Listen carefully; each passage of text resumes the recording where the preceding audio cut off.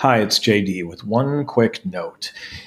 After I published this morning's episode, I spent some additional time with the Alec Baldwin interview with Jodi Kantor and Megan Twohey from the New York Times. It was just put out this morning.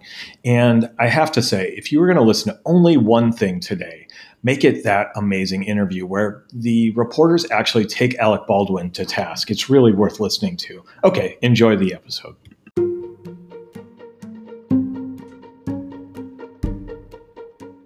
Good morning. It's Tuesday, January 21st, 2020, and this is the Wake Up from Modern Feed, your source for essential listening, handpicked every day just for you. And here's how I do it. I go through thousands of podcast feeds, pruning out the crap, looking for the gems, and bringing them to you. And today is no exception. We are going to start with just one element of the impeachment trial. That is what I call the Alan Dershowitz question, followed by a bit of Harvey Weinstein, but brought to you via Alec Baldwin, always interesting, followed by BoJack Horseman, final episodes coming January 31st, and then a tall story from the city of Los Angeles, and finally, a little French goodbye. So at the end of your podcast feed, I've placed the daily up first, just in case you want them, but let's dig right into this. Let's get going. I'm making what could be the most important argument on the floor of the Senate. Yeah, the most important. So welcome back. If you were in Palm Springs over the weekend, or Park City, or you're headed to Park City, or Pomona, welcome back to Historic Tuesday. And realizing that every Tuesday is historic, every day is in the existential sense, but today is uber historic Tuesday.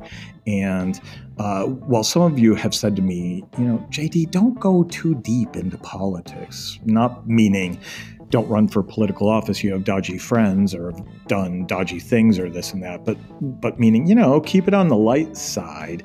There is one element that I'd like to touch on that has a podcasting connection, and that is this character, Alan Dershowitz, who I am competent to comment on because I am a non-practicing inactive member of the California bar, but Professor Dershowitz, the esteemed professor and protector of the country and constitutional rights and protector of Klaus von Bülow and O.J. Simpson and a rogue gallery, including, he cut a great deal for Jeffrey Epstein down in Miami, don't forget that, protector of Harvey Weinstein's constitutional rights, will be a special advisor to the Donald J. Trump legal team on constitutional issues. And take a listen to what he had to say on the State of the Union podcast from Sunday, because I think it's very important. And I think that the Donald J. Trump legal team will be hanging their hat on this. And so I think it's worth just pointing this out if you haven't been thinking about it. Maybe you have been, but I'm fascinated by it. Okay, here we go. Hudson Yards, 34th Street. This is Hudson Yards, 34th Street. Hope you like weird architecture.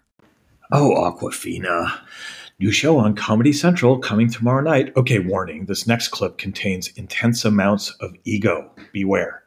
On the specific issue of the criteria, the constitutional criteria for impeachment. That's a very important issue. I will be making that argument as an advocate, not as an expert witness. I will be advocating against impeachment of this president based on the constitutional criteria in the Constitution, the framers' debates, the Federalist Papers, the history of the three prior impeachment cases, the scholarly arguments that have been made on all sides. I will be presenting a very strong argument. If you want a prelude of my argument, read the great speech of Justice Benjamin Curtis, who, remember, was the Supreme Court justice who dissented in Dred Scott. And he made the successful argument in front of the Senate that in order for a president to be impeached, and Johnson was impeached on charges that didn't include criminal conduct, he argued successfully to the Senate that criminal-like conduct is required. That argument prevailed. I will be making that argument as a lawyer on behalf of the president's defense team against impeachment. That's my role. It's very clear. I've done it before. It's a common role that lawyers play, to be specialized lawyers of counsel on particular constitutional issues. And that's what I'll be doing. I mean, I think of it like special teams on a football team then, perhaps. You're still on the team. Very important That's to note. fine. Jeffrey, I'm the kicker. And I can win You can win the field game. goal that wins the game. That's right. Oh, it's going to be a fascinating week, one for the history books, and we'll see how history judges the esteemed professor either as a scumbag or as kicker of smokescreens or as the savior of the Constitution, the savior of the country, the savior of Donald J. Trump, or just a lawyer out to make a buck. It all begins at 10 a.m. Pacific time today on all the networks, 1 p.m. Eastern. They get a video feed from the Senate, so who the hell knows what they're going to get. It's interesting, the rules for the senators. They must be in their seats. They can't talk. They can't be on their internet. They can't even have phones or internet devices or gadgets or anything, or they'll be imprisoned or something wonderful like that. So that's going to be interesting as well. You'll find the interview with Professor Dershowitz from State of the Union as number 1 in your playlist, and 1B bonus, the extended lecture or interview from Radio Boston on Friday, 1B in your playlist. So let's move on, shall we? Right from the frying pan and into the fire, as they say, and I've never said that before, we go from the Trump impeachment trial to the Harvey Weinstein trial, kicking off this historic week in New York. And whether it's ironic or a coincidence, I don't know. I get those two confused. Maybe Alan Dershowitz is the connecting tissue. So it's 5:48 a.m. Tuesday, and here's the thing with Alec Baldwin, just published a bit ago. It's a great conversation with Jodi Kantor and Megan Twooey from the New York Times, the amazing reporters who broke the story. And I'm sharing it with you, number 3 in your playlist below, as well as from The Guardian, Today Explained. This came from last night, by the way. Today Explained, which I find to be an almost always excellent podcast, number 4 in your playlist below, which gives an overview of the serial predation of Harvey Weinstein. Number 3 and number 4 in your playlist below. Here's a taste of Alec Baldwin. One of the first daunting tasks was to try to get in touch with these famous actresses. But Megan and I were like, we don't know any actresses, and we're sitting there saying, okay, how do you get, Ashley Judd's phone number? I was going to ask you, what was the path to Ashley Judd? Can you Can you talk about that? Well, that one was pretty easy because Nick Kristof knew her. Nick Kristof, the opinion columnist at the Times. But we felt strongly that we could not go through publicists or agents because they're gatekeepers. They're just going to shut everything down. Tell me about it. We wanted to reach the actresses directly. And so the questions were, how do you reach these people? And even if you get them on the phone, what are you going to say in the first 45 seconds of that phone conversation to earn some trust and keep the conversation going? Okay, let's go in a different direction, although also historic. Did you know that the final 8 episodes of BoJack Horseman are coming to Netflix on January 31st? It's true. And in recognition of this historic event, Studio 360, the almost always excellent podcast with Kurt Anderson, has re-released its interview with Raphael Bob Waxberg, the creator of BoJack Horseman. And it's a conversation worth listening to, and it's number 5 in your playlist below. So here's a taste. Give it a listen. Hi, I'm Sarah Koenig. This is one ringtone told over the course of several rings. And the story it's telling you is to answer your phone. Hello?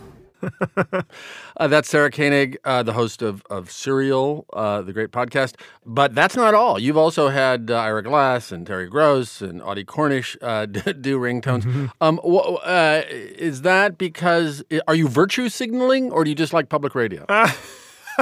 Well, more than me liking public radio is it felt like a great way to explain character, and that Diane likes public radio, the character who has all these ringtones. And especially, the first time we did it, was in season 1 with Ira Glass, and we were trying to, kind of show something about this character, explain who she was, and we thought, what is more declarative than having a ringtone that you got by being a contributing member of public radio.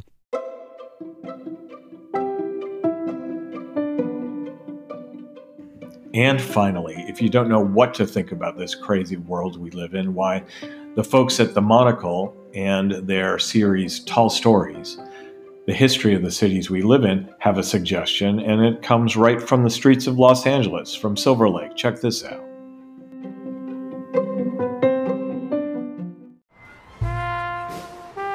At first glance, it might seem odd that the billboard of a podiatrist has become the unsung hero of a neighborhood.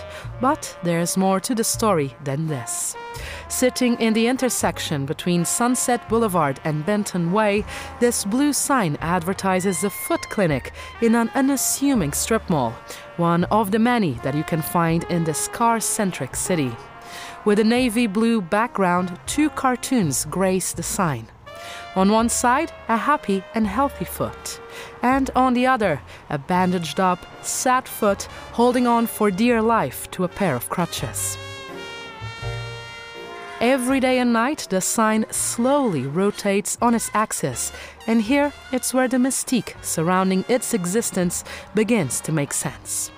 You see, this is one of the busiest intersections in the city, and as scores drive by on their way to work, important meetings, a date, or to simply hang out with friends, the sign has kind of become a sort of fortune teller for residents.